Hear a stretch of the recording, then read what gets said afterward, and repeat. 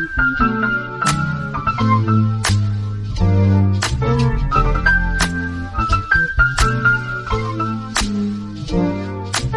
right, what's going on? 1 week from Atlanta. It does look like I'll be headed down, and I'm excited to get down there. Cerruti, back at the home base. How are you? Chilling. I'm not going to Atlanta. Not going to Atlanta. You know, jealous. I've actually never been to Atlanta.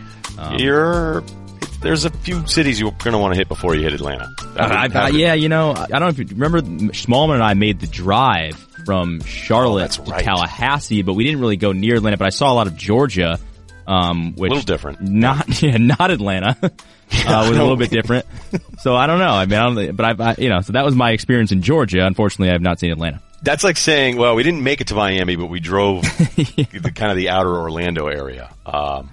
Buckhead is, you know, I think for SEC folks that are listening, you know, you graduate from an SEC school, you know, much like the Northeast. You know, I think everybody should try New York City. I understand, you know, New England people, I grew up with it. You hated New York City and then you start hanging out there. I mean, some people just hate it, still hate it. I don't. I don't know that I'd want to live there, you know, 10 years and see what it was like, but I think it'd be great to live there for a year. I'd love to try it for a year.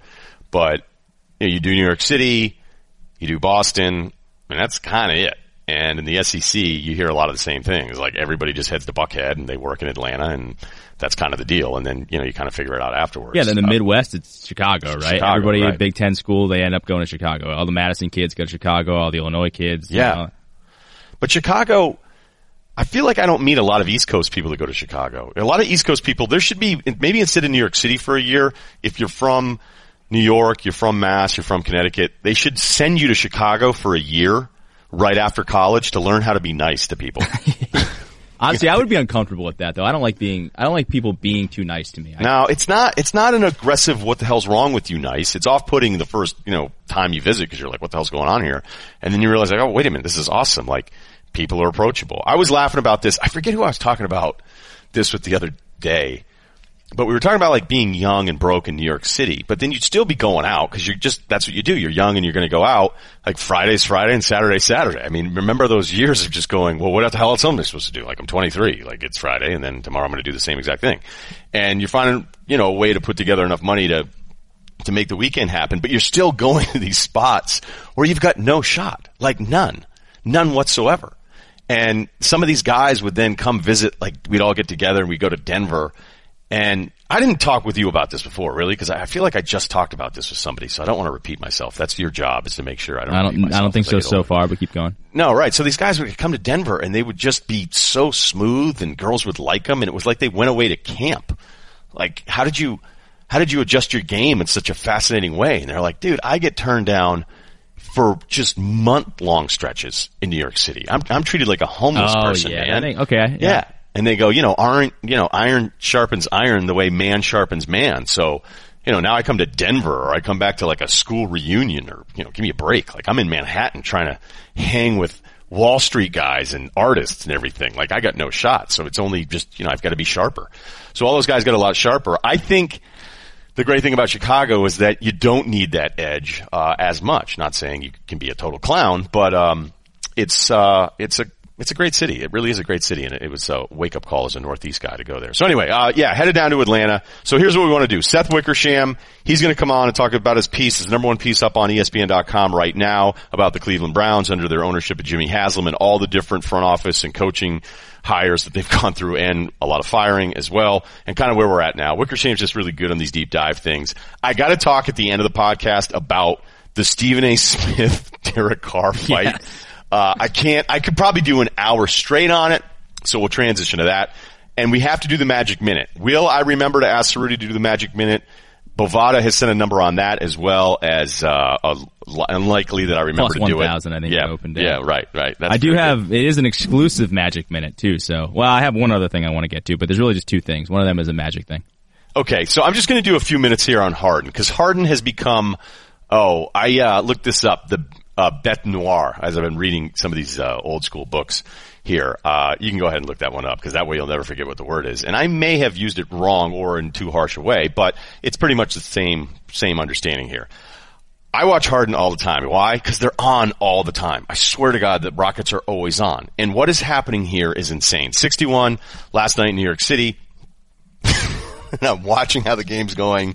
Houston almost giving the thing away. And yes, I got mad about the free throws that put Harden up, and then the Knicks hit a bucket, and then Gordon hits the three, and then the whole thing is over. So let's just bring up what James Harden is doing right now. For the season, he's at 36 a game, 8 assists, and 7 boards. His PER is at 31.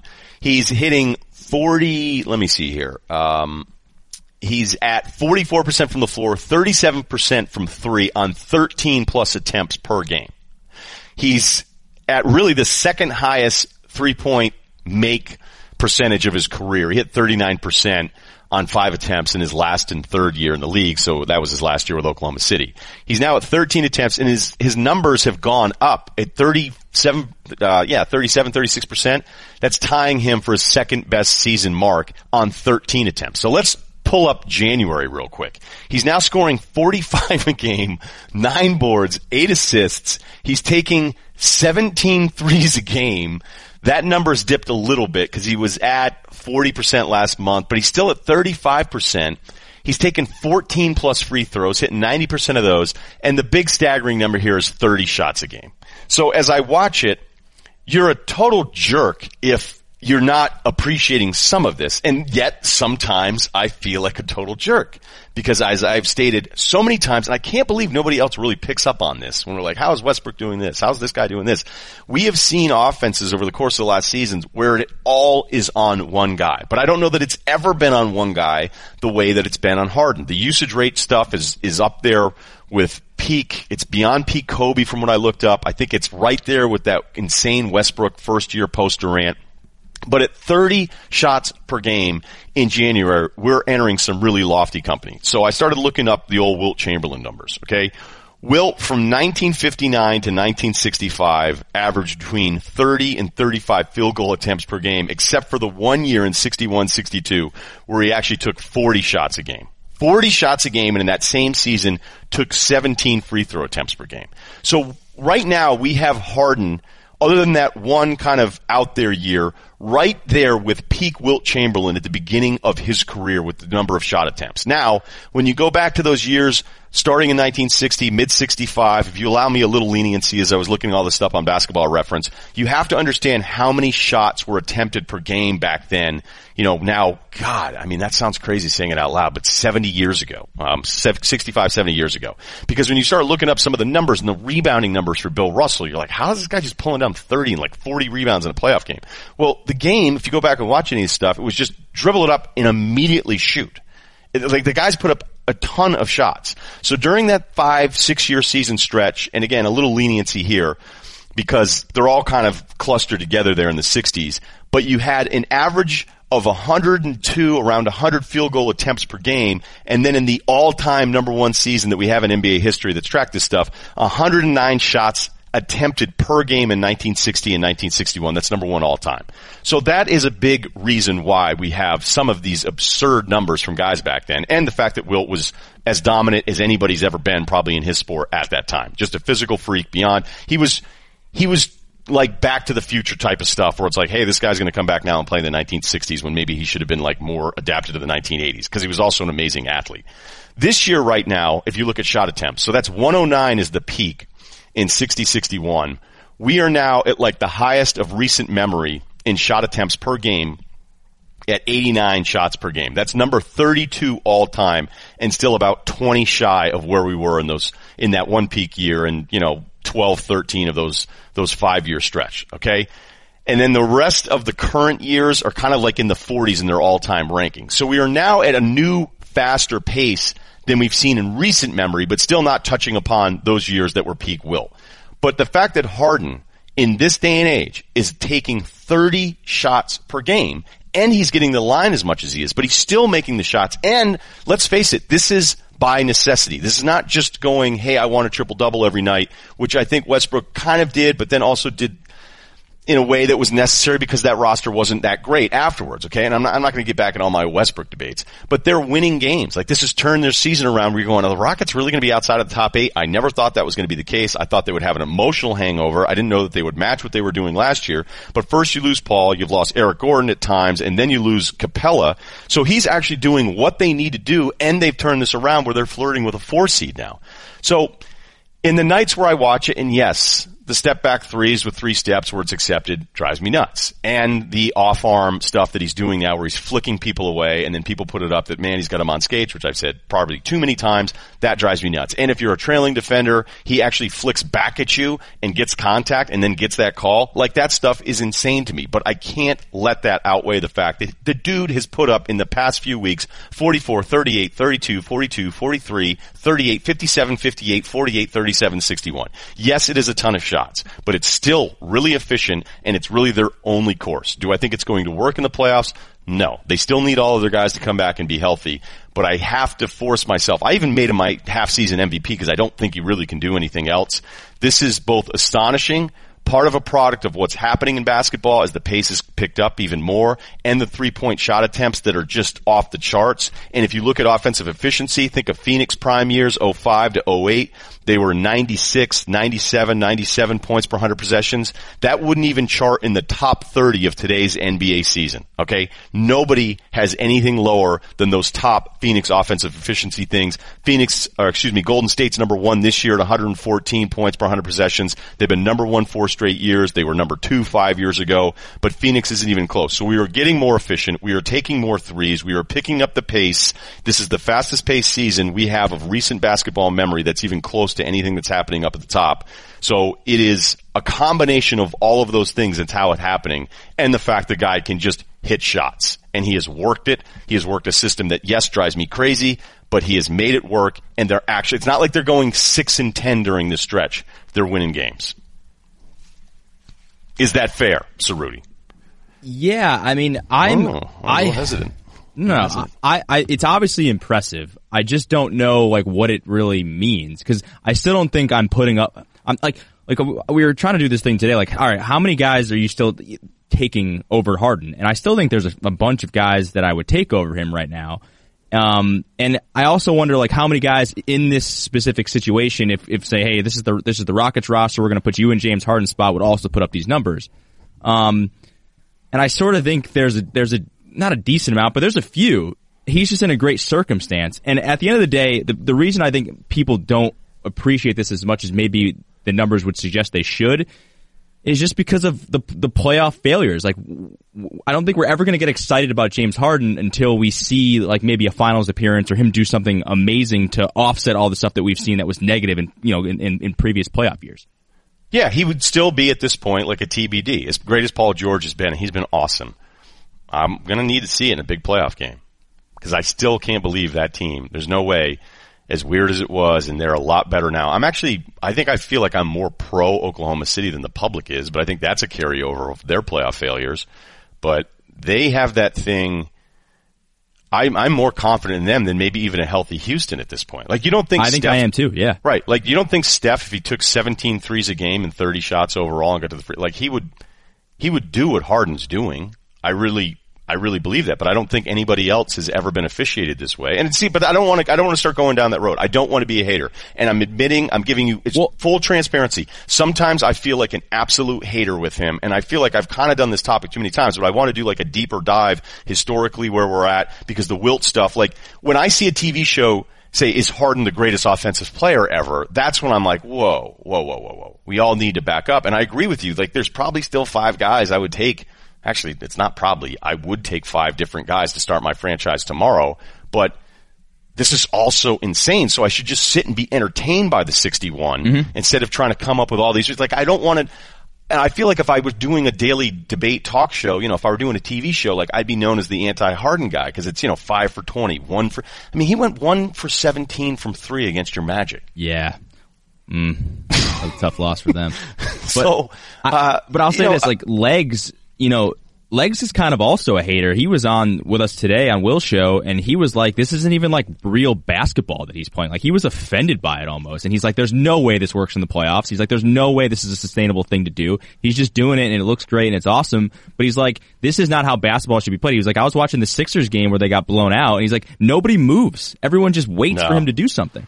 No, I mean, that's kind of what they did too in the playoffs. And, well, I mean, that's who they are. Even when Paul is there, it's isolation, and I'd love to know. My turn, your turn type thing. I got to figure out, because there were these different advanced stats that were really good about how many seconds a player had the ball. I can't imagine anyone's ever had the ball in their possession for as many seconds as a game as like, forget usage. I'd love to know actually physically touching the basketball. How many minutes per game is that? Because I don't think I've ever seen anything like this. So I can understand where Legs is coming from. So I guess I'm kind of what I am on a lot of things where I go, I'm not going to sit here and start posting this is the greatest thing I've ever seen, because it isn't, but it's absurd and it is out of necessity. So like, why am I going to sit there and start dumping on the guy? But right? I would say this, to do the reverse of that, if like LeBron was doing this, we would be like, oh, he's the GOAT. There'd be GOAT conversations happening all the time, and people. But he wouldn't go 1 of 17 from 3. You know what I mean? Like, I mean, I don't know. I don't know. Like, I'm just saying that, like, if he had the exact same stat lines and was doing the same thing that Harden has done over the last 21 games, people would be losing their minds. Okay, but I don't think this is a 2019 be negative about everything deal. I don't. I think he's an incredibly interesting conversation. And that's kind of why I keep going back to it. And then you go, like, when is this going to run out? And I go, I don't know that it is. I mean, until other guys come back and they're healthy. And I think the Chris Paul stuff, I shouldn't even bring this up in the pod because I was looking it up a few days ago, but wasn't it by the end of the month he's supposed to be back? I'll look it up now because I hate when I do that. A message out there to the kids that want to get into this. Don't extend yourself beyond what you need to in the segment, because right now I didn't even need to do that. And I did it. Okay, I just looked it up. The return is close. So when I said the end of the month, it sounded like that was something that reminded me of that. Okay, so how about the Magic Minute? Give me a little magic. Yeah, for the Magic Minute, I have two things. One, I'll start with the Magic. Well, that'd be good. Yeah, well, the Magic Minute last time was like more of like an NBA minute. I did like 5 different things. You do whatever you want. I have two things. The Magic, I'm really starting to lose hope. They beat the Celtics, they beat the Rockets, and then they go on and they lose. The Celtics. I know, and they swept the Lakers. And I don't know how impressive that is. I guess it is somewhat impressive. They beat the Celtics, they beat the Rockets, and you're like, all right, so they can beat good teams, and then they'll go ahead and lose. And I know the Nets aren't terrible, but they lose back-to-back games to the Nets, and they lost to the Bulls this year, and they're just a mess. And I have no idea what they even are. There's all these people, and there's guys in Magic circles going, they gotta go and get Connolly. They gotta go and get Connolly. They've needed a point guard since Jameer Nelson left, and I'm like, I get that, but like then you know what your ceiling is. Yeah, your floor is higher, but your ceiling is like, all right, you're probably just like a bottom of the East team, and that's cool. And then what happens after that? You're probably gonna have a contract that you regret in the future. I think they're an absolute disaster. I mean, I know they're only 3 games out of the 8th seed right now, but unless something drastic happens, like I'd be open to trading Aaron Gordon. It's not like the Oladipo thing. It's not that I don't like him as a player. I just don't know if he could reach his full potential in Orlando. And if there are trades for the future, I don't know if we talked about this on the pod or off the pod, but there are organizations that are just like, hey, we need to make the playoffs. We haven't made it in 6 years. Like, let's just do whatever we can to just like get the 8th seed or get the 7th seed. And they're kind of in that mode right now, but that would be a mistake because I don't think there's any sort of long-term plan here. Their backcourt is a mess. And who knows, Bamba. I was texting with your boy, and my boy, the only other Magic fan I really know, Kevin Clark of The Ringer today. We were talking about it and just like how skeptical we are about all these people and, who knows about Bamba. And I just don't think there's any real clear plan. And it goes back to the fact that they just have been so incredibly unlucky in the lottery. And it's a real bummer, to be honest with you. Yeah, right. I mean, you know it better than anybody, but we've gone over it before. It's like every year, where it felt like, if we had 2 picks higher, would have nailed it. And like wherever the draft is, they seem to always land right outside. They get Aaron Gordon the pick after Embiid. I don't know. Hezonja. I actually thought Hezonja was going to be awesome. He still might be. Who knows? I don't know. He's still young. But I don't know. So things are bleak for me with the Magic these days. They're not enjoyable to watch. So sorry to any Magic fans that are listening to make you depressed even more. The other Brooklyn's incredible, by the way. They won my Colin Kaepernick award for most improved. Oh man, here we go. So I don't know what to do with that. What? I will say, no players ever improved more in the history of sports than Colin Kaepernick. It's true. It is true. I will not debate you on that one.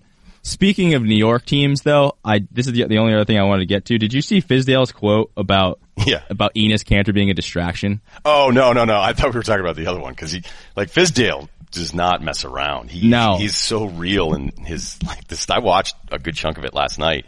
But no, give me the Cantor stuff. Because so reporters asked him basically, because Cantor he's like, well, why am I not playing? Blah, blah, blah. I think I should Luke be playing. Cornett's ahead of him, so I can see he's, Yeah, and he also resigned kind of knowing what the deal was, but that's neither here nor there. So a reporter asked him, hey, like, what about this distraction, blah, blah, blah. So, and Fizdale just responded with, what are we going to do? Lose more games? yeah. And I love that quote. I love that when you're just honest about stuff, because they're clearly not going anywhere, and he knew the deal signing up, and I just love that quote so much from Fizdale. Okay, I'm just double checking here though. Cantor's a free agent. But didn't he just sign? Maybe not. No. He's a free agent after this season. All right, well, there you go. Yeah. So then he can leave if he wants to. He got in the absolute, well, the cap goes up, don't worry about it. He signed for 4 years, $70 million, and can't stay on the floor. Can't play, yeah. If there were a fan club for Enes Kanter, I would unsubscribe to the emails and I would not even open the mail. So there you go. I'm not a fan of guys that talk as much junk as he does that are on the bench during key moments in a game. I read a ridiculous trade. Like, I don't know if people, I'm trying to figure this out now because I'm getting a little bit more of it, but I think that's just as the status grows. But like, if people, when I come on and talk about something like, hey, there's a rumor here or something here, like, I don't know, do you think people trust me? I think the Slam Magazine Paul George thing will always piss me off because of what they did and how they framed it. But that did hurt me with a good chunk of NBA people. But I don't ever say any of this stuff unless I'll be like, hey, this is what I'm hearing. It doesn't mean that I'm always going to be right. I think I've always maintained for the longest time that people are confused by what your role is. Like, I think they just don't know how to, like, people like to be put, like Woj's an NBA insider, Schefter's an NFL insider, like, we put these people into these boxes, and you don't really have a box, I guess, when it comes to that. Yeah, right. So when I would get like the Romo thing right, and I thought it was like, hey, this is great. I'm a month ahead of everybody on the Romo thing, and I'm telling you what's going to happen on the air. And then instead of like, hey, great job on that, it's, hey, we need you to make a statement and retract that. I'm like, what? Or when we had our own guys, like I was all over the Melo thing to the Cavs, like, oh, they're going to trade him for Kevin Love. Like, people got used by Melo's people on that one. And I knew what was going on. So I was like, well, that's not true. I had a day off. So I just said, hey, sources are telling me, like, there's no way they're doing Love for Melo, and they would only do Melo in a buyout situation to have him come off the bench. That was when LeBron was still with the Cavs. And I got a call from the principal's office on that one too. I always kind of like when somebody will say like, hey, the writers are working really hard on this. Like, well, what do you think I'm doing? Like, you think I'm not on the phone? Create chaos. Yeah. Like, I thought I was trying to help out. Like, I thought this would be applauded in a sense. We had a radio guy that said Bo Pelini was going to take over Florida State and nobody cared. Like, I was like, what? So I don't know. I mean, that's always like, I definitely, the LeBron stuff of having an open mind about Cleveland, hurts me. But, that's one of those deals where I know I have information that other people didn't have. And then that one started completely falling apart as it was like, yeah, nobody's coming to Cleveland. Nobody's coming to Cleveland. Like, we're not getting, the 8th pick isn't going to do anything here. Like, he's gone. But when I say, like, so when I read a piece the other day that said, Kanter, is a trade chip, and then the source actually told the writer, it was like Kanter was a big part of those playoff runs in Oklahoma City. I'm like, oh my God. Yeah, nah. That's so bad. Like, why would you say that? Why would you say it? And then why wouldn't you as the reporter be like, what?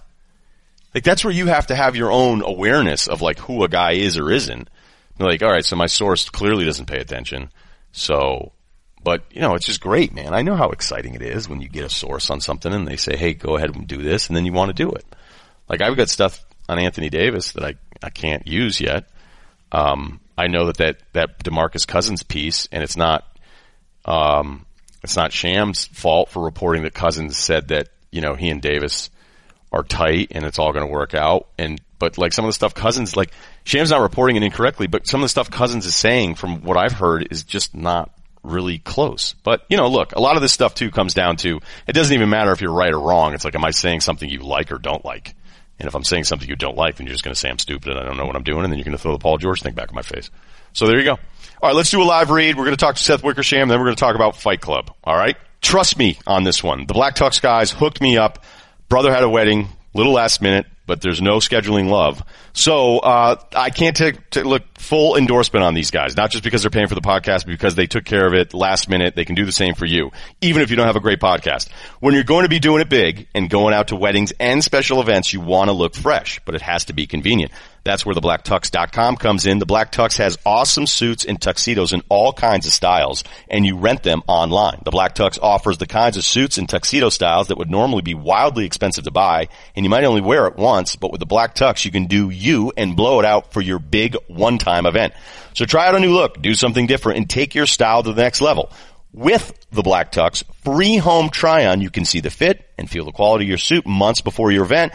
After ordering, your suit's going to show up 14 days before your event. So there you go, guys. Get on this. If anything is less than perfect, the Black Tux will send you a replacement right away. And remember how simple returns are. Wear it, turn heads, then send back 3 days after your event. Shipping is free both ways. Stand out at your event for the right reasons with the Black Tux. A lot of times these guys will be like, hey, we need to send Russillo something. I don't think I'm going to wear a tux in Atlanta next week. I doubt it. I don't even know if I would if it were a tux deal. So they wanted to send me one to try on. I'm like, hey, can you just wait until I have like an Emmy party to go to?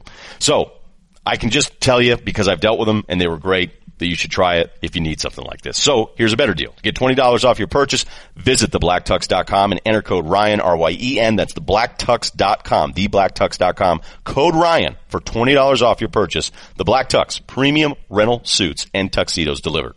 All right, let's talk some football. He's really one of my favorite football writers, and it's not just the information, it's the fact that he can do these long-form pieces. He's Seth Wickersham, been on the radio show a bunch, senior ESPN, the magazine writer, and his story is the number one story up on ESPN.com about Jimmy Haslam, the owner of the Browns, and all of their drama and where we're at right now. So I took copious notes here, Seth. I'm ready to go.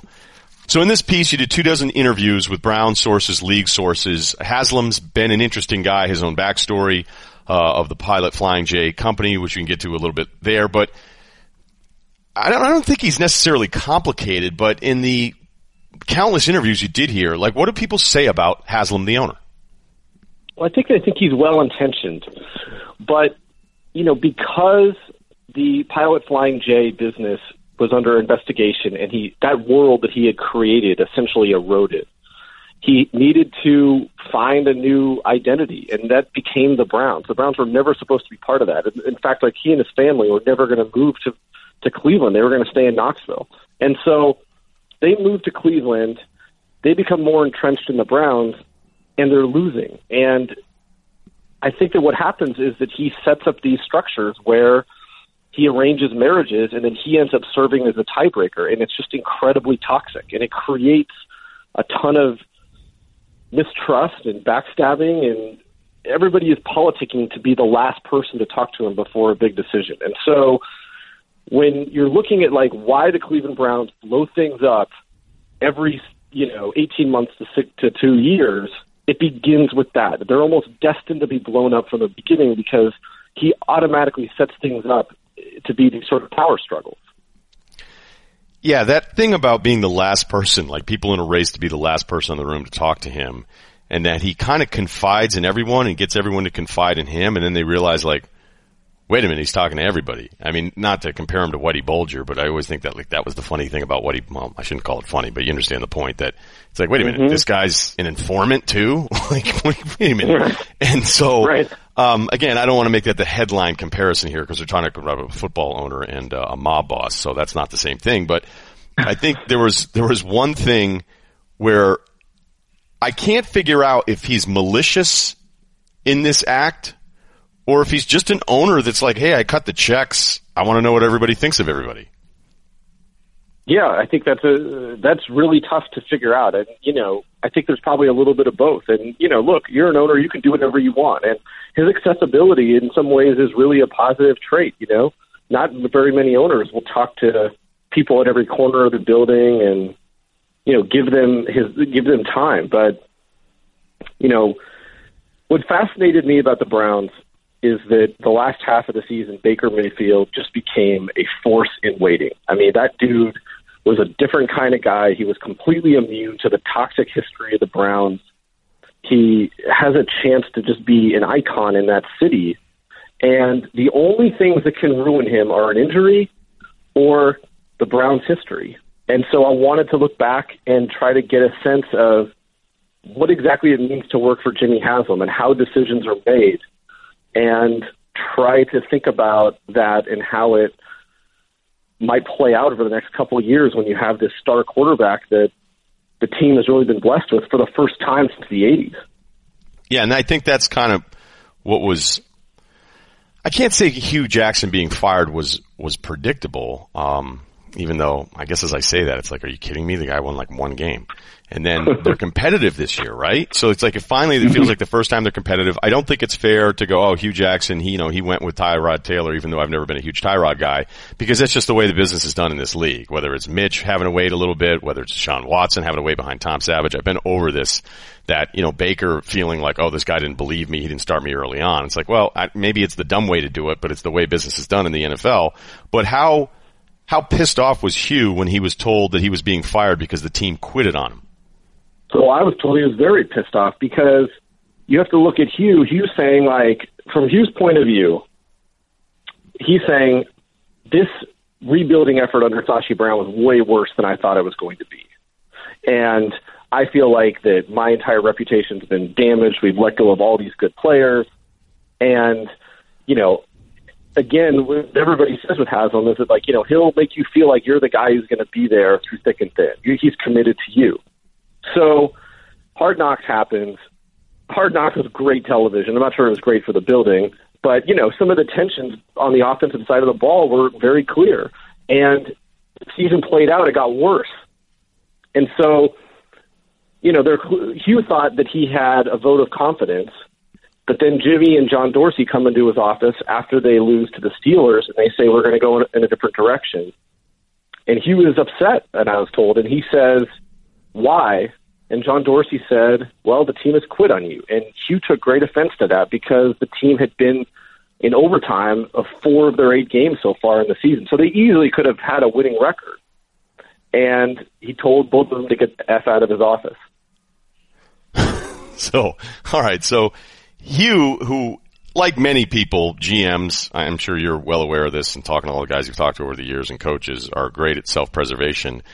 I always kind of laugh, though, when I hear Hugh complain about all the great players they got rid of.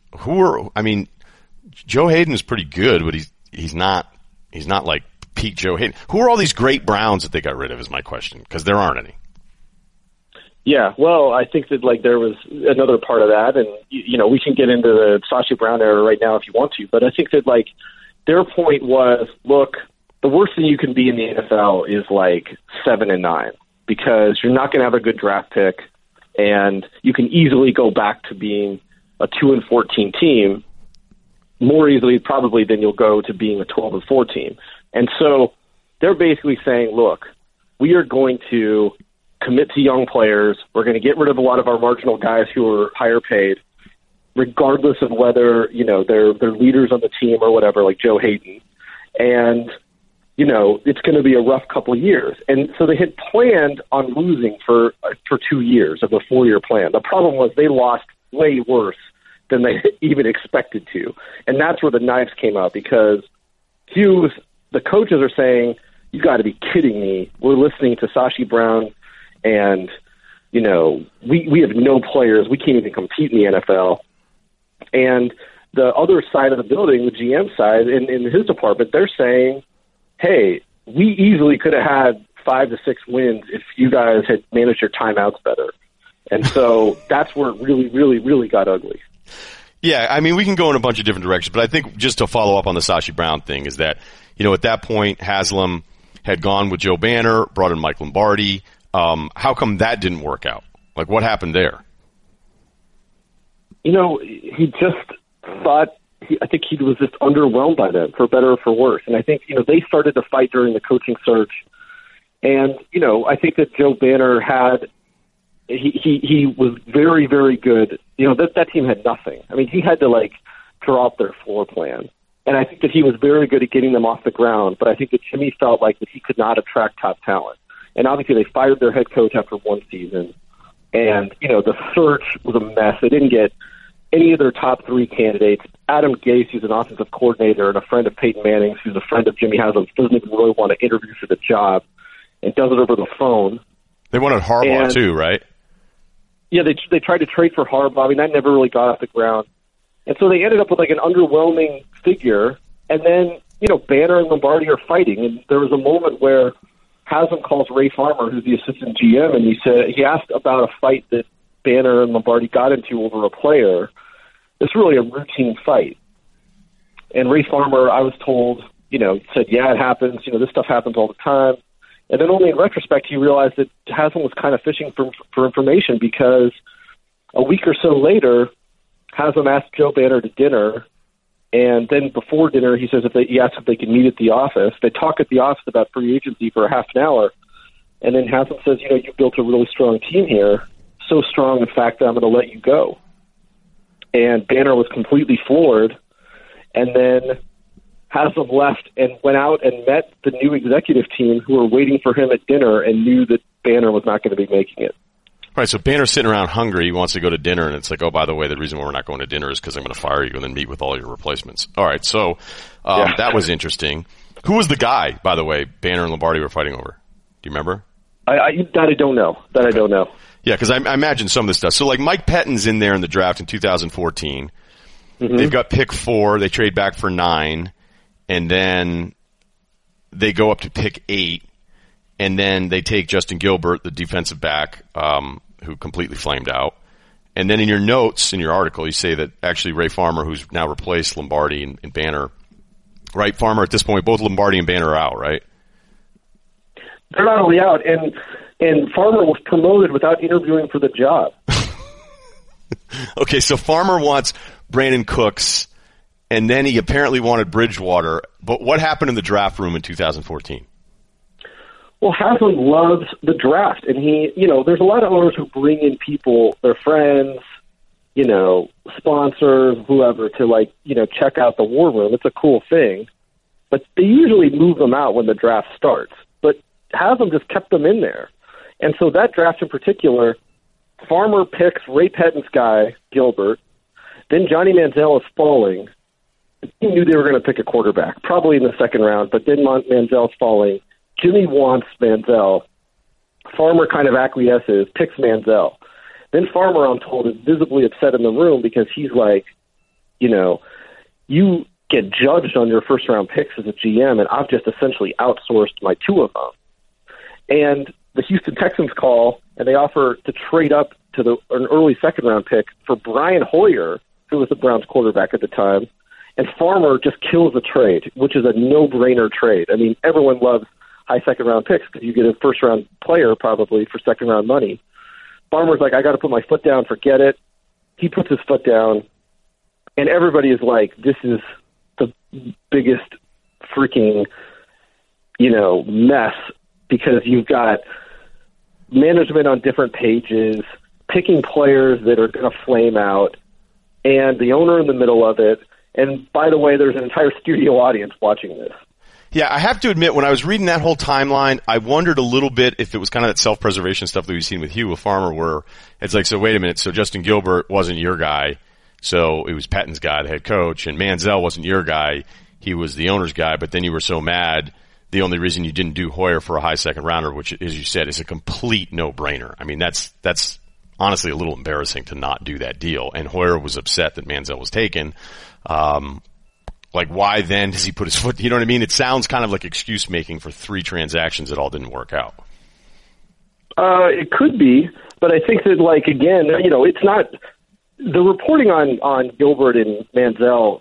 I didn't add a whole lot to it. I mean, that is out there. Yeah, right. And so, I think that, like, the analytics folks who were in the room were the ones who were really high on that trade, and he just couldn't stand the analytics guys. Like, they put little green dots on a player card when they thought that, that guy gets a green mark from the analytics group in the mosaic of player evaluation. And he would just dismiss it out of hand, even in the later rounds, just because the analytics guys, happened to like that guy. So he wouldn't pick the green dot guys. He wouldn't, if you had a green dot, then Farmer would. So Farmer, tell me then about the Farmer transition into Sashi Brown. As you said, it was kind of like, Sashi's going, don't give me the job if you're going to bail. Like, this is a 4-year ride. Yeah, so everyone can tell that things aren't working out well with Farmer. And that fall of 2015, the front office, including Sashi Brown, just basically is like, we're going to take you on a tour to meet with like executives at other teams that are successful and try to open your eyes to different ways to run a team. So they meet with like Theo Epstein and Sam Presti, Paul DePodesta, who they end up hiring, and essentially convince him of this plan where it's going to be rough for a couple years, but if you tear the team down to its studs and try to build up using some analytics, not all, but some, we might have a better chance for long-term success than just sort of like kicking the tires and doing these different things we've been doing. And it appealed to Haslam. He loved like the boldness of the idea, and so he promotes Sashi Brown after he fires Ray Farmer, and then they go to find a coach, and they have these fantastic meetings where they're talking about, they're whiteboarding and they're debating and discussing and talking about all these different characteristics for what makes a successful coach. The entire executive team settles on Sean McDermott, and the only person who voted for Hugh Jackson was Jimmy Haslam, and Jimmy Haslam won. And so he goes to Cincinnati, hires Hugh, and whether he intended to or not, he had just set up another power structure that it was another shotgun marriage, and he was going to be the arbiter, and it led to a couple of really ugly years. Yeah, see, that's the thing is I always look at owners and I go, sometimes I'm thinking like, okay, so, everybody wants to do the Steelers thing. It's like, well, the Steelers do the Steelers thing because they've had success. And is it only because would the Steelers hire somebody and if he was bad for 3 years, go, no, we're patient. We're the Steelers, so we're going to keep him here another 3. I'm not trying to not give the Steelers credit because they deserve credit for it. But what was Haslam supposed to do? Keep guys around when it wasn't working out. But as you described it in the piece, and again here with us in the pod, like to go to Sashi Brown and say, I'm all in. I love it. And to be so impressed trying to reinvent the way to do an NFL team, which I think, part of the analytics thing, as much as I really love understanding sports in a new way, is that they can be so conditioned that everybody's doing it wrong that it's like they're almost dismissive of some of the traditional things that do actually work, that it's going to bother a lot of people doing it that way. And then to say, okay, you guys are in charge, you're in charge. Oh, by the way, I really like Hugh Jackson. And they're going, well, it goes against everything that we just spent all this time in preparing for grabbing a head coach. Then, honestly, Haslam deserves all of this criticism. If you're trying to find or follow two divergent paths all the time, then no wonder this team stinks. Well, yeah. But there are also people who will say, look, were we weak leaders? Like, did we not do what we should have done? And, tell Jimmy, no, look, you need to get out of the room and follow what we had planned to do. Like, are we being weak leaders? And yeah, you can blame Haslam for picking these guys and setting up these structures that don't work. And yet I think there's also another side to it where a lot of these guys weren't leading as strong as they should have been. So the hope is all on not just Baker, but Dorsey. And is Dorsey the right guy to figure this out for Browns fans? Well, that's the interesting thing. So, I don't know. And I think it's fascinating because it seems like that he, more than anybody since they got there, has managed to get his way. And he drafted Baker. Everybody was on board with Baker, but he drafted Baker, and that gave him a ton of political capital. And Freddie Kitchens, who obviously did a great job as offensive coordinator, didn't draw a lot of interest as a head coach from other teams, but that was Dorsey's guy, and he won out. And he not only won out by hiring his guy and drafting his quarterback, but he won out by getting a reporting structure that Kitchens reports to Dorsey, not to the owner. And so that, in theory, is going to eliminate the appeals court. And we'll see how it plays out. I mean, it's going to force Dorsey and Kitchens to figure stuff out on their own rather than go to Jimmy and complain about each other and backstab each other. And it'll be interesting because now they're in the same boat. And we've seen in the past that when the boat sinks, everyone starts throwing water. But those guys are in the same boat, and they own each other's success. How much of a, I would say how much of a fan, but really how much of a non-believer was Dorsey and the analytics guys? I mean, Dorsey's a career scout. And, I don't think that he believes he needs a pile of charts or statistics to scout football players. You know, what did he say about him? Not from that. He calls them effing nerds. But I think, like, and then I also think that, like, effing nerds. Yeah, I think he's warmed up to a certain extent, in terms of collaboration. But at the end of the day, I mean, John Dorsey is a scouts GM. He is one of the things that Jimmy does is, he starts with Joe Banner, kind of an untraditional hire who set up an untraditional type of system that he wanted to run. Then he goes to Ray Farmer, lifelong scout. Then he goes to Sashi Brown, way outside the box, different type of guy. And then he goes back to Dorsey. And so the question will be is, again, can he ride this out, or are they going to ruin this incredibly precocious and talented quarterback that, whether it was talent or whether it was the bloodshed from all these regimes or it was luck, they ended up with this guy. And he can be an icon in that city if they don't mess it up. Okay, are you ready for no, I want to do one more before we do 5 questions here. Just quick on Baker. We know that, when you're a little guy and you're in a big man's world, you either cower or develop an edge.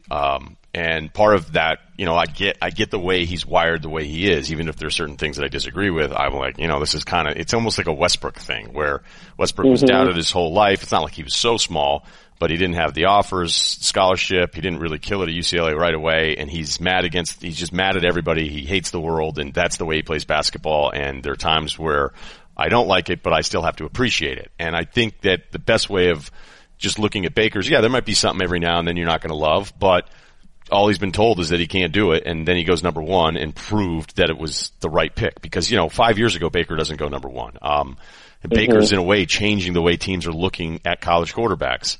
So I know that there were things in the piece and what we saw from Hard Knocks and his own comments afterwards about, people trying to poison Baker and all these different things. But, how much of this is Baker and how much of this is Baker fighting for a city and a fan base and a franchise that feels like they've had nothing?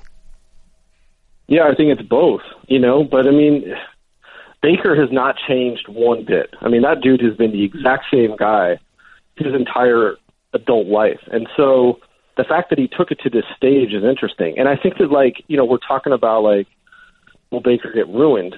Another side of this that I never really touched on in the story was, owners often fall in love with their franchise quarterbacks, and that ends up undermining everything. You remember it happened in Washington with RG3 and Dan Snyder. And that'll be another interesting thing to watch, just to see is whether Dorsey and Kitchens end up being almost irrelevant in this, because the owner ends up falling in love with the quarterback, and the quarterback becomes the most powerful person on the team. Yeah, I just don't think, I know other teams did like Baker in the top 10 area there, so it wasn't like they were the only team that was going to take him 1, but to still do it in this draft class, to know that you can, just take the big kid from USC, take the big kid from UCLA, we can, if we fail there, it'll make sense. It's my classic Porzingis, Karl Anthony Towns thing. We really like Porzingis. Yeah, but if we take the American kid that's big, whatever, we won't be idiots. And I don't think Dorsey should ever, not be given credit no matter what happens here. All right. Ready for 5 questions? So rapid fire stuff about, just anything here. All right. What's the toughest interview for you to ever closed? What was the one that was actually the hardest, the one you never thought you would get that you got? You mean if somebody on the record? Please tell us your best off the record source. I don't know. Yeah, right. Who was the toughest interview that was on the record? Belichick is always hard. He's not combative, but you want to get him talking about something he wants to talk about, and that can be sometimes simple and sometimes it can be elusive. Yeah, because sometimes if you just go nerd football with him, he's great. But sometimes he's not. Yeah, right. He can really surprise you and be revealing. If you ask him a really smart and well thought out question about football, he'll go on and on. No, sometimes he doesn't. Yeah, totally. Right. No, I mean, okay. He tried, Was there ever a moment where you didn't like Harbaugh when you wrote that amazing feature on him years ago? No. I always liked Harbaugh. I still do. Are you surprised it's not working at Michigan the way, and again, I don't think he's a total failure there, but it hasn't maybe... No, not at all. That was my entire story was foreshadowing it. I think that he comes in, he provides a jolt of electricity and energy, and then that eventually kind of fades. I mean, I was surprised their defense just completely got killed against Ohio State. I mean, that was embarrassing. That part was embarrassing. All right, who said no to you forever? Who's your white whale? Goodell? Not. I think he only goes on Mike and Mike. Or there you go. Golick and Wingo now. Let's see here. This Pats team you've known well, and all my buddies in New England love you.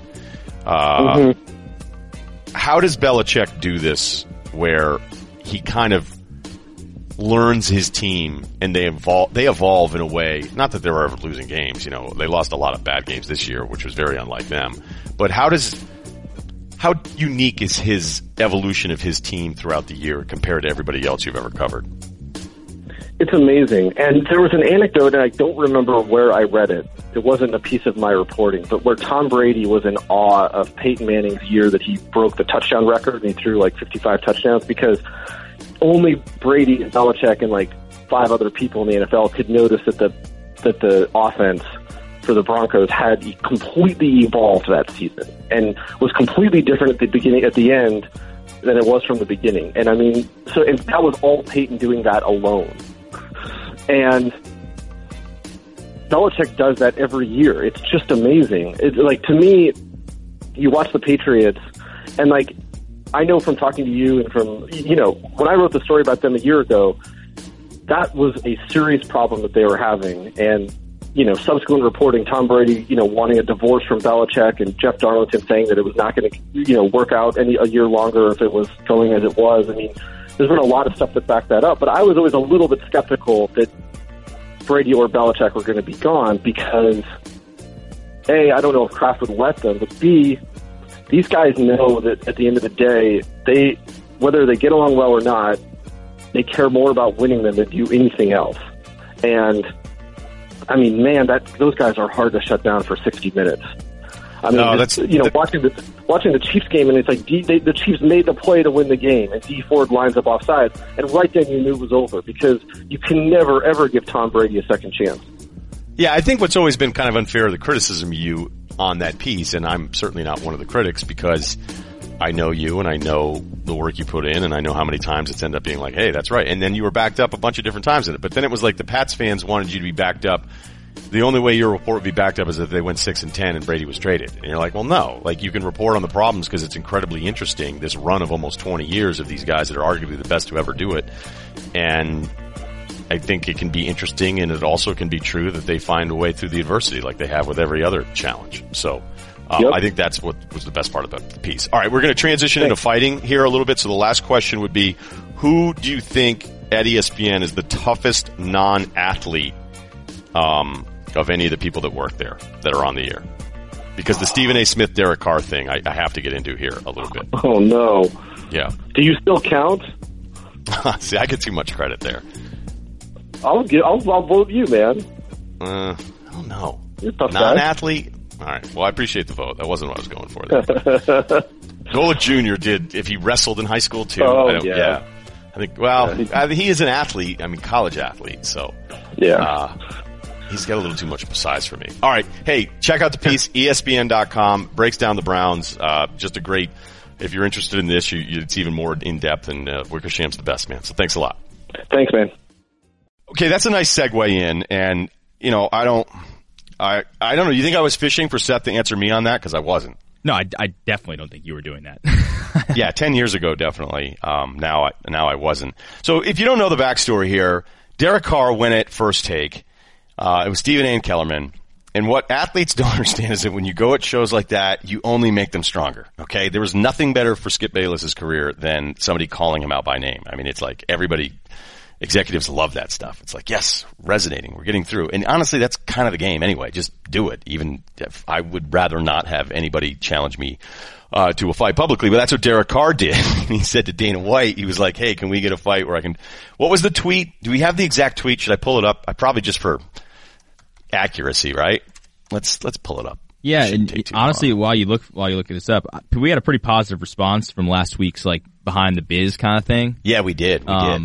And I'm still increasingly amazed that like these teams and these athletes like continue to do this because they know the deal. Like the whole like Rob Parker thing. Like, well, who cares? Like, why are you worried about what he's saying? What did Rob Parker do? He went on the Herd, I think today or something, and was talking about how Brady is like the luckiest guy of all time or something. He's the LOAT. And it got picked up everywhere and was like, oh my God. And you're like, this is the worst take, but yet here it is all over Twitter, you know? Yeah, I mean, there's a real theory that I have on this, and it goes back, like Jamie Horowitz, when he was an executive at ESPN, First Take was his baby, and he was really good at TV, and I think those guys used to watch a lot of Fox News, and they would kind of pick up ideas from like, okay, this is how Fox News does this. And maybe it wasn't just Fox News. It might have just been broadcast cable news and all that kind of stuff. Like they would be inspired. And there are a string of on-air guys that really kind of, I don't want to say like at the altar of Jamie Horowitz, but they're very influenced by him in their styles. And it's this almost defiant, I'm going to say stuff because, you need to get picked up by the blogs if you're going to be an opinion guy. And I never did it enough, because I just didn't say outlandish crap all the time. And so I would think like a Horowitz type would look at me and be like, I don't really, okay, cool. You watch a bunch of games. Sweet. But he was a big Colin guy and you can see some of that in Colin. Nick Wright, I think, is one of his guys. And you see that in Nick. Rob Parker was one of his guys at First Take. Skip was absolutely his guy. And I think he's done, like, that's a really a credit to him and very impressive that like a behind the scenes television executive could get so many people that have these prominent positions to all have them kind of do this like defiant, unrelenting style of just no matter what, this is what you believe and you never deviate from it. And I used to see like they would talk about Beetle and be like, all right, Beetle is this and she is this and she's all these things. I was like, oh my God, like you guys put all this time into like who these people are. And then, Colin's this and Colin's that. And I'd be like, man. And I was really impressed by the whole thing. I was like, boy, we don't do this in radio. And yet at the same time, it was like, I remember him saying to me, he's like, what are you? And I was like, I just, kind of do a good job on the air and know my stuff. And he was like, So we'll find a spot for you somewhere. Yeah, right. And I'll never forget that conversation because I was like, oh man, like it was kind of an earlier sign. And so now I'm kind of doing the down the road of the business thing, but I can see the people that I know he has been aligned with in sports where I go, oh, okay, yeah, like that's kind of like, it's almost like there's a Bill Walsh coaching tree. I think Jamie has had that kind of impact on people that talk in the industry. And so anyway, so Derek Carr, who actually is a huge Russillo Cannell fan back in the day, goes at UFC at Dana White. How do I challenge a couple of these clowns on TV to fight? I think we should start a business together where pro athletes can challenge some of these people to an octagon fight until they give us an answer. You don't know me, stop lying. So that's them talking about the thing. All right, so here's the deal. Oh, and he blocked both of them for talking trash about our team? I don't know, man. I mean, it's tough to be kind of pro Raiders at this point. But look, he's the franchise quarterback. He's going to stick up for his guys, so I get where he's coming from. I don't blame guys on First Take. I didn't see the segment, so I don't want to like marry myself to that either. But, if a couple guys are on TV knocking the Raiders right now, I mean, I don't think it's the most, it's like, I can't believe those guys did that, right? It's not exactly like an absurd idea for those guys to be knocking the Raiders. But here's what's absurd. Bovada made Stephen A. favorite over Derek Carr. What are you guys doing over there? Like, there's no way. And that's the thing. Like, I think we always kind of forget sometimes with pro athletes. Like, you can think a guy's smaller. You can think this, but I mean, there's still pro athletes, and these guys are still in their 20s. They would mop almost all of us. And Stephen A., no offense, he's older, and I think he's a little soft now. So I don't, he's my guy, but I walk behind him. You think he's blocking punches from Derek Carr at this stage of his life? So for them to make him a favorite, I demand, well, I don't want to have anybody from Bovada, but I mean, we need to discuss this, and we'll discuss it further right after this. Dollar Shave Club has everything I need to look, feel, and smell my best. Got my first box out here in Manhattan Beach.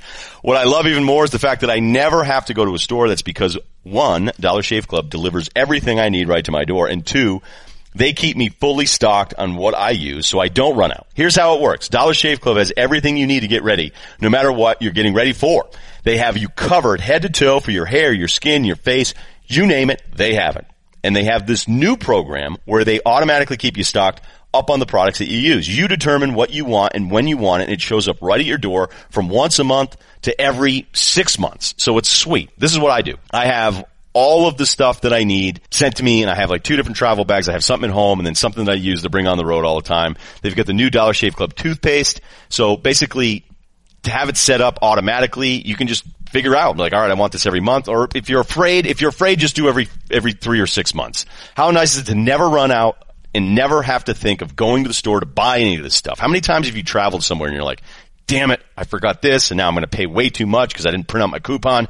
So just have it ready to go from Dollar Shave Club. That's what I do. I sign up. I get the stuff sent every few months. I've got the toothpaste, which is incredibly fresh. I feel great walking around with it. All the other products, I've got it in the travel bag. I've got the home kit as well. So that way I'm not going to hotels where I'm going, oh man, I forgot this, I forgot that. Nothing's worse than the toothbrush from the hotel lobby. So get the toothpaste, get the setup, get all the other products. Tell me how great your hair products are. I'm jealous that I can't order that stuff and get it sent to me anymore, although it is a little bit cheaper. It's great. Plus their handsome discount. The more you buy, the more you save. So it's even better. So here, right now, they've got a bunch of starter sets you can try for just $5, like their oral care kit. After that, the restock box ships regularly sized products at a regular price. So what are you waiting for? Get your starter set for just $5 right now at dollarshaveclub.com/Ryan, R-Y-E-N. That's dollarshaveclub.com/Ryan. So back to the fighting thing, because that's really all I wanted to talk about in this entire podcast. Am I insane for being outraged? Like, I know some people may think that this is me taking, no man, I'm about the facts. If Stephen A were just a chiseled, just dude you don't want to, I don't know if he has a switch or not, but there's no way I'm picking him against Derek Carr. And it's not like Derek Carr is small either. Like, Stephen A's not small, but come on, right? Well, so I like both of these guys, so I don't want to like diss anybody, but like, does Derek Carr have some sort of extensive fighting history? Like, you could be a good athlete and be a bad fighter. No doubt. But fighting is not an old guy's thing. And I bet Stephen A, you know, he was probably scrappy. Yeah, I mean, he played college basketball, so I'm not. Yeah, he was, a decent athlete. How old is he? He's got to be 50 now, though, right? Old man strength? Yeah, I know. I mean, look, I've seen some old guys mop college kids outside. You know, they just pick like the wrong dudes. He's 51. Come on, man. I mean, if you're drafting 2 like NFL positions as far as fighters, I would imagine quarterback is probably the only people that are like worse than that are kicker and punter. No. Okay, but we're still talking about Derek Carr, who's not a small guy, and how old is he? So look, I mean, Stephen A's probably 6'1", 6'2". Carr's 6'3", 220. He's 27. I mean, unless Derek Carr is just soft as can be. I mean, maybe Bovada knows this better than I. Maybe there's something. Maybe they called guys around at Fresno and said, you know, can he fight? Be like, actually, you know what? Soft, can't fight. I remember in 2003. This is classic local radio. Wouldn't get away with this topic now nationally. Maybe it would. We just started like naming Red Sox you think you could beat up, and we started taking calls. And then it got a little dicey when a guy was like Byung-Hyun Kim, and then the dude on the show was like, yeah, but what if he knows karate? And we're like, oh yeah, that's true. We don't know. And then we're like, does anybody know? And then it was like a ridiculous segment. I think the majority of the public would think, oh, that guy or that receiver. Like, I think Julian Edelman would probably mop me. Yeah, definitely. Wait a minute. You don't have to say definitely. Well, I mean, there's no disrespect to you. I just think, like, to me, he has kind of like the wannabe pretty boy look, but I bet he's tough. Like, I bet he's really tough. I mean, he played at Kent State. He's tough, okay? I mean, the beating that he takes over the course of a game and gets up and gets right in defense. Like, I'm not saying it means he's a great fighter or anything, but like Julian Edelman's not going to give up after getting popped a couple times clean in the face. Like, he's not.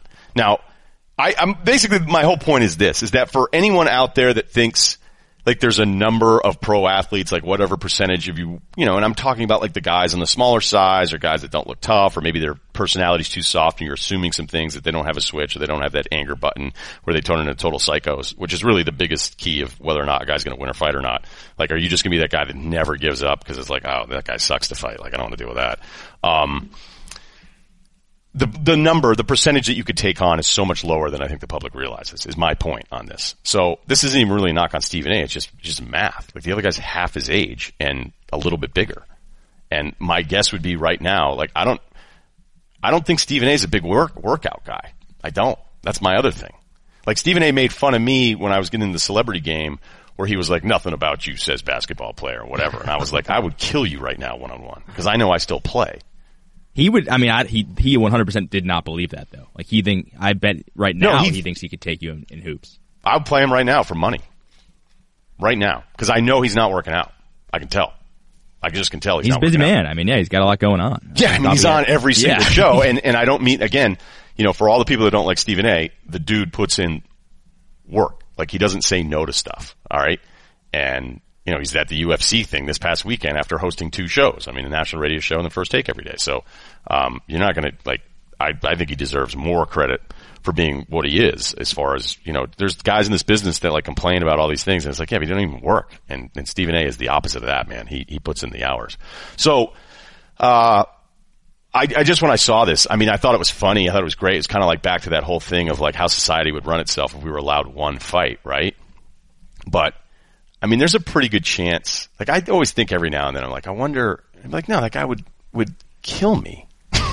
No, remember when I went to that Chris Long thing and I sat with, I don't know if I've told you this before. I think I did bring it up once. Yeah, it was with Bradford, Laurinaitis, and Long, and then they sent the pictures back from us from the charity event, and I was like, oh my God. I'm like, all this work I've put in for decades sucks. But, nothing you can do when one kid is the offspring of just a badass wrestler.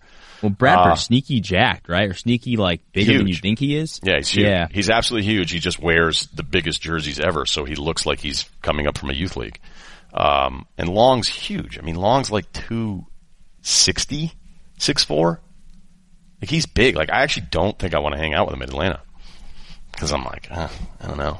I look like you're, I don't know. I don't even know how to describe it. So I don't know that I'm done here, because I get too much credit around ESPN for being, but I also think you're the go-to guy that nobody wants to mess with, for sure. Yeah, non-athlete that nobody wants to mess with. Yeah, and some of the athletes have even said that, but I go, I don't know. I don't know how I'd do if I had to fight Darren Woodson tomorrow. Oh, I wouldn't fight Darren. No way. I mean, right, I definitely wouldn't. And the thing is when you look at Woodson's shoulders and his hips and that, but he still has a waist of a player. He looks like he could play. Right. He looks like he could still play. He's still working out like crazy. And he's got a little look in his eye where I think he's got to switch. So, I would have never been worried fighting Canelo. Who's kind of intimidating and he's a really nice guy is Bobby Carpenter. Yeah, but Bobby's pretty big. He's huge, dude. And I just recently started following him on Instagram. I like Bobby. Yeah. Yeah, and his Instagram is only workout videos. That's it. it's you'd actually love it. But yeah, Bobby was part of that run where it was all the AJ Hawk and those guys, where it's just Clay Matthews, we're just these Viking type dudes that are rolling in with this hair and this physique, and you're like, oh man, I wish I were 250 and taller and had Viking hair. That was probably, I would say that's the most, other than big wave surfers, the most heterosexual crush, or maybe least heterosexual crush, maybe a better way to phrase it would be the long hair, early 2000s Viking phase football players. Because I looked like Brian Cushing a little bit. He never rocked he didn't go full Viking. He went Jersey Shore. No, but he was definitely, He was in that group. Yeah. I'm trying to think. Yeah, so it was AJ. Paul Posluszny was kind of in that group. Posluszny's a good looking dude. Yep. Yeah. Huge neck. And you can do all the curls you want. If you're 6'2" and my frame, it's not going to happen.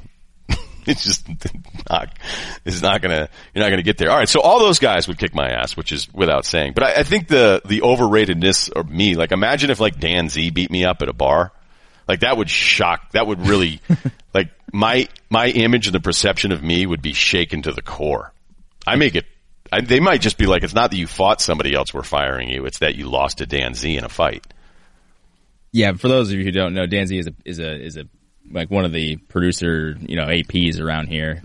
I mean, if you lost to Dan Z in a fight, that would be a bummer. Dan Z's not small though. I don't know. He's not small, but he's not as big as you are. He doesn't work out a lot, I don't think. He goes in intervals. I think he's pretty on and off about it. Because Dan Z, I can always tell when somebody kind of secretly may not like me. Because when we did the All-Star game in San Diego, I don't think he likes me. And he's behind the scenes guy. I never really worked with him on a show or anything, but we were driving to LA from San Diego after we did our All-Star thing, and Canel and then Vince was driving. this is really inside the Beltway. So this is when Vince was driving or was producing the show, and he was. Oh, actually, wait a minute. Cannell drove us, and he got us from San Diego to LA in 2 hours, like during the day, and it was awful. I mean, Cannell, he got us there, but we started talking about Russell Wilson because everybody knows that I'm not the biggest Russell Wilson guy, and Dan was so excited to be like, "Do you think you could take Russell Wilson?" I was like, "Probably not."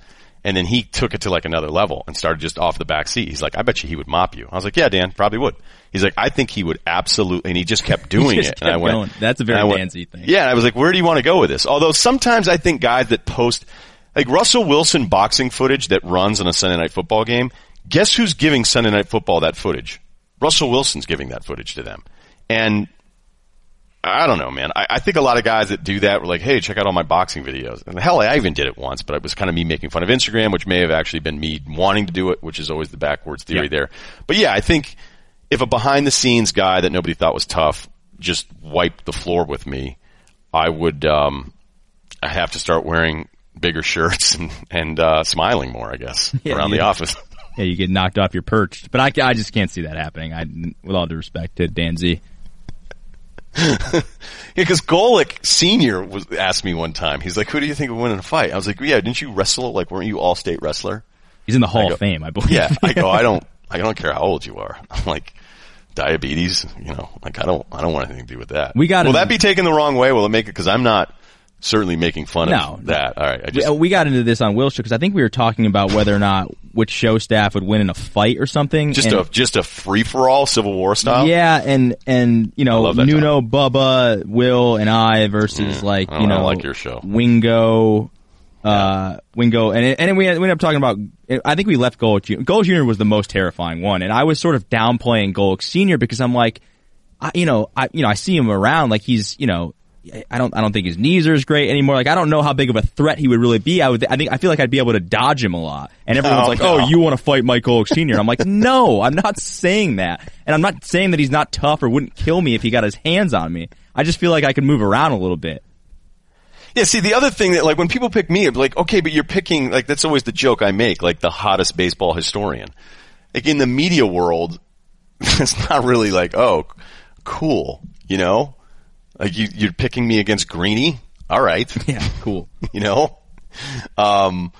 Golick Jr. deserves, but see, the thing is he fall into the athlete category where I'm in the clear there, or is it not because he didn't play in the pros? I think he's an athlete. Like, yeah, right. So, okay, but if he were still in it, like, he works out a ton. He's incredibly strong. I've worked out with him a million times because we were at the same gym in West Hartford forever. And trust me, like, all those dudes, there's just a different level. Like, I just try to, whether it's golf or screwing around with guys and guys that played pro sports. And granted, there's always a few that are like, how the hell is this guy a pro athlete?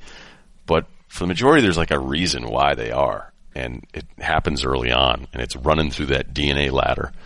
And I think overall going, I could beat up. Like, just next time you're watching a game, like, how many NBA guys do you think you could beat up? 0 for sure. Right, and they're always, but see, they're not great fighters, and because they're really long, their punches are longer, and because they were always tall, they probably didn't have to get in many fights. Like, I don't know if LeBron would be good in a fight. I can't imagine that anybody's ever tried to fight him, and I don't think he's like a dude. Like, Jay Crowder's wired differently than LeBron James. So, like, when Jay Crowder got into it with Jokic how about this? Night. Like, I'm trying to think of, like, somebody who isn't a fighter as well, but has, like, the same build as an NBA player. Like who's I'm not, Drake's a bad example because Drake would be a terrible fighter. But he posts all sorts of, like, he's the guy, he would be the guy that would post a ton of boxing videos. I don't know why Idris Elba keeps coming to my mind, but he's too old, I think, now. Who? Idris Elba. No, Idris Elba. I feel like back in the day, he'd probably be a good fighter. He looks like a good athlete, but he's an actor, so he probably doesn't get the credit he deserved. Yeah, and then you never know, too. Like, like the other day, fight? Who? You think Matt Damon could fight? Matty G? From the rough streets of Chucktown? I don't know. Like, he maybe. I'm going to guess no. I'm going to guess that Matt Damon, may have gotten a scrap here or there. The smile on his face tells me he wasn't ever, like, a tough guy. I bet you Affleck's cracked a couple guys in the head. I could see that. Like, more than Matt Damon, yeah. Yeah. See, this actually makes a little bit more sense, though, because if you're looking at, like, how guys are are built. But then you never know. Like Mario Lopez, I've stood next to. I was right next to him at a UFC fight. Yeah, sneaky huge. I could see that. No, he's small. Really? He's so small. And then he posts a video of him doing Brazilian Jiu-Jitsu, and you go, okay, I don't want to deal with that. Is he one of those, like, he works out a ton, but he's, like, slim, strong? Everyone in LA is so small. Like, whatever size you think of any actor or anyone that's famous that's out in LA and doing the LA thing, just try to do, like, a thing where you decrease their overall body mass by 20%, and you're probably still too high. Yeah, everybody's so small out here. I feel like Tom Hardy, I feel like, is way smaller than. Oh, he's so small. I know he's short, which is a bummer because he's like I mean, not that it's a bummer, but like he isn't like he's not Bane like in real life. No. God, that was loud. Who's big? John Hamm. Met him the other night. Oh, yeah. Big. Not huge, but he's a big guy. Heard, I'll leave that one alone. No, he was great. I said hello. Yeah, no, yeah. You know who, I'll do more famous stories here. The other guy who came up to me when I was at the Clippers-Warriors thing, this was the first game I'd gone to for a Clippers game this year, and Quentin Richardson stopped. He courtside seat. And former Magic great. Yeah, and he dapped me up and said, I bleep with you. And he said that he and Darius Miles, who was also in attendance at the game, he said they're launching a podcast. I said, all right, well, if you want. And I'm like, I'm not doing this to try to get anything out of it other than to help you guys out. Because, I was a huge Darius guy, especially when he was going to be a St. John's commit, but we all knew that wasn't going to happen. So I got really excited about that for a little bit. But yeah, Quentin Richardson said he used to love the show, and they're launching. So be on the lookout for Q and Darius Miles launching a podcast at some point. I don't know where it's going to be. So yeah, I think we kind of covered all of this. I'm trying to think of somebody who's a non-athlete at ESPN that I would be afraid of. What about Fowler? He's kind of sneaky big, right? Yeah, and he does work out, and then, he's going to have serious endurance because of the Aspen stuff. And I could see him getting mad. But I would try really hard in that fight. So. Cotter, Oh, wait a minute. Well, I don't know. His arms are the size of my torso. But I think I'd be able to take him low. I do. And he knows this. But there's some stuff going on upstairs there where it might go real bad real quick. Like he'll just snap. Yeah, I can see that. Yeah. I mean, people thought I was having a hard time at the end in West Hartford. My God, I had people I didn't know at the gym coming up to me and be like, you talk to that guy? I'm like, yeah. Like, is he all right? Like, yeah, he's listening to Master of Puppets and it's Arms Day again. Back off. All right. So that was a really extended, I don't know how many people, I think, look, we always know how it goes. People end up liking that stuff far more than the other stuff, but that's a little gift to people that have worked at ESPN that'll listen to all that stuff. I'm trying to think of somebody else. I'm trying to think of one more media guy. Fowler's a good pull. And there's somebody we're missing. There's somebody you're going to go, oh yeah, good one. Randy Scott? Mm-hmm. Probably not. Sorry, Randy. I know he listens a lot. No offense. Van Pelt's got some size, but he would be like, hey, dude, I'm just forfeiting. Like, I don't want to do this. Yeah, he might be last. I think I'd pick him last, and that's not because he would just go, I have no interest in this. I don't care. You win. He would just be like, I don't want to do this. Matt Barry used to be a sneaky meathead, but then he slimmed down. Yeah. McShay had that. McShay was like 220. He's kind of an athlete, though. I would consider him an athlete. Yeah, we're not going to go that far, though. Sorry. Because he was on the scout team after his freshman year. And that's where he learned how to watch film. Because they're like, hey, you're never going to play. We're doing the zone read now. Drop back guy. Yeah, no, totally. I mean, it's one of those odd, the cosmos come together where it's like, you're never going to play, so break down tape. And they're like, this guy's insanely good at this. Oh, there's somebody else. I was just thinking. Le Batard. And Le Batard has mentioned that in his younger days, he's not afraid to scrap. And I can tell the way he's doing it. He's not doing it to be like, hey, I'm tough. He's like, hey, you guys, I'm just telling you, like, I used to fight. Like, I used to like to fight. So I don't know. I don't know if that's 20s. If it's 20s, it's a little different than doing it in your teens. And he's big. He's a big dude. But not as big as you'd think, though. Really? Well, you don't think he's big? Well, I think everybody thinks he's fat, and that's not true. No, there's some shots. I don't know if his staff is doing it to him, where he looks terrible. I think he doesn't care. I think that's the thing. I think he just is who he is. Yeah, no, that's actually very true. Like everybody wants to be the guy that says I don't care, but I think there are times with that kind of stuff where he's like, I don't care. But I've hung out with him, and he's not some sloppy guy. It just looks sloppy on TV sometimes. And I wonder if they just do that to screw with him, because I think the cool thing about that show is that everybody really likes each other. So, as opposed to your show with Will. I'm just kidding.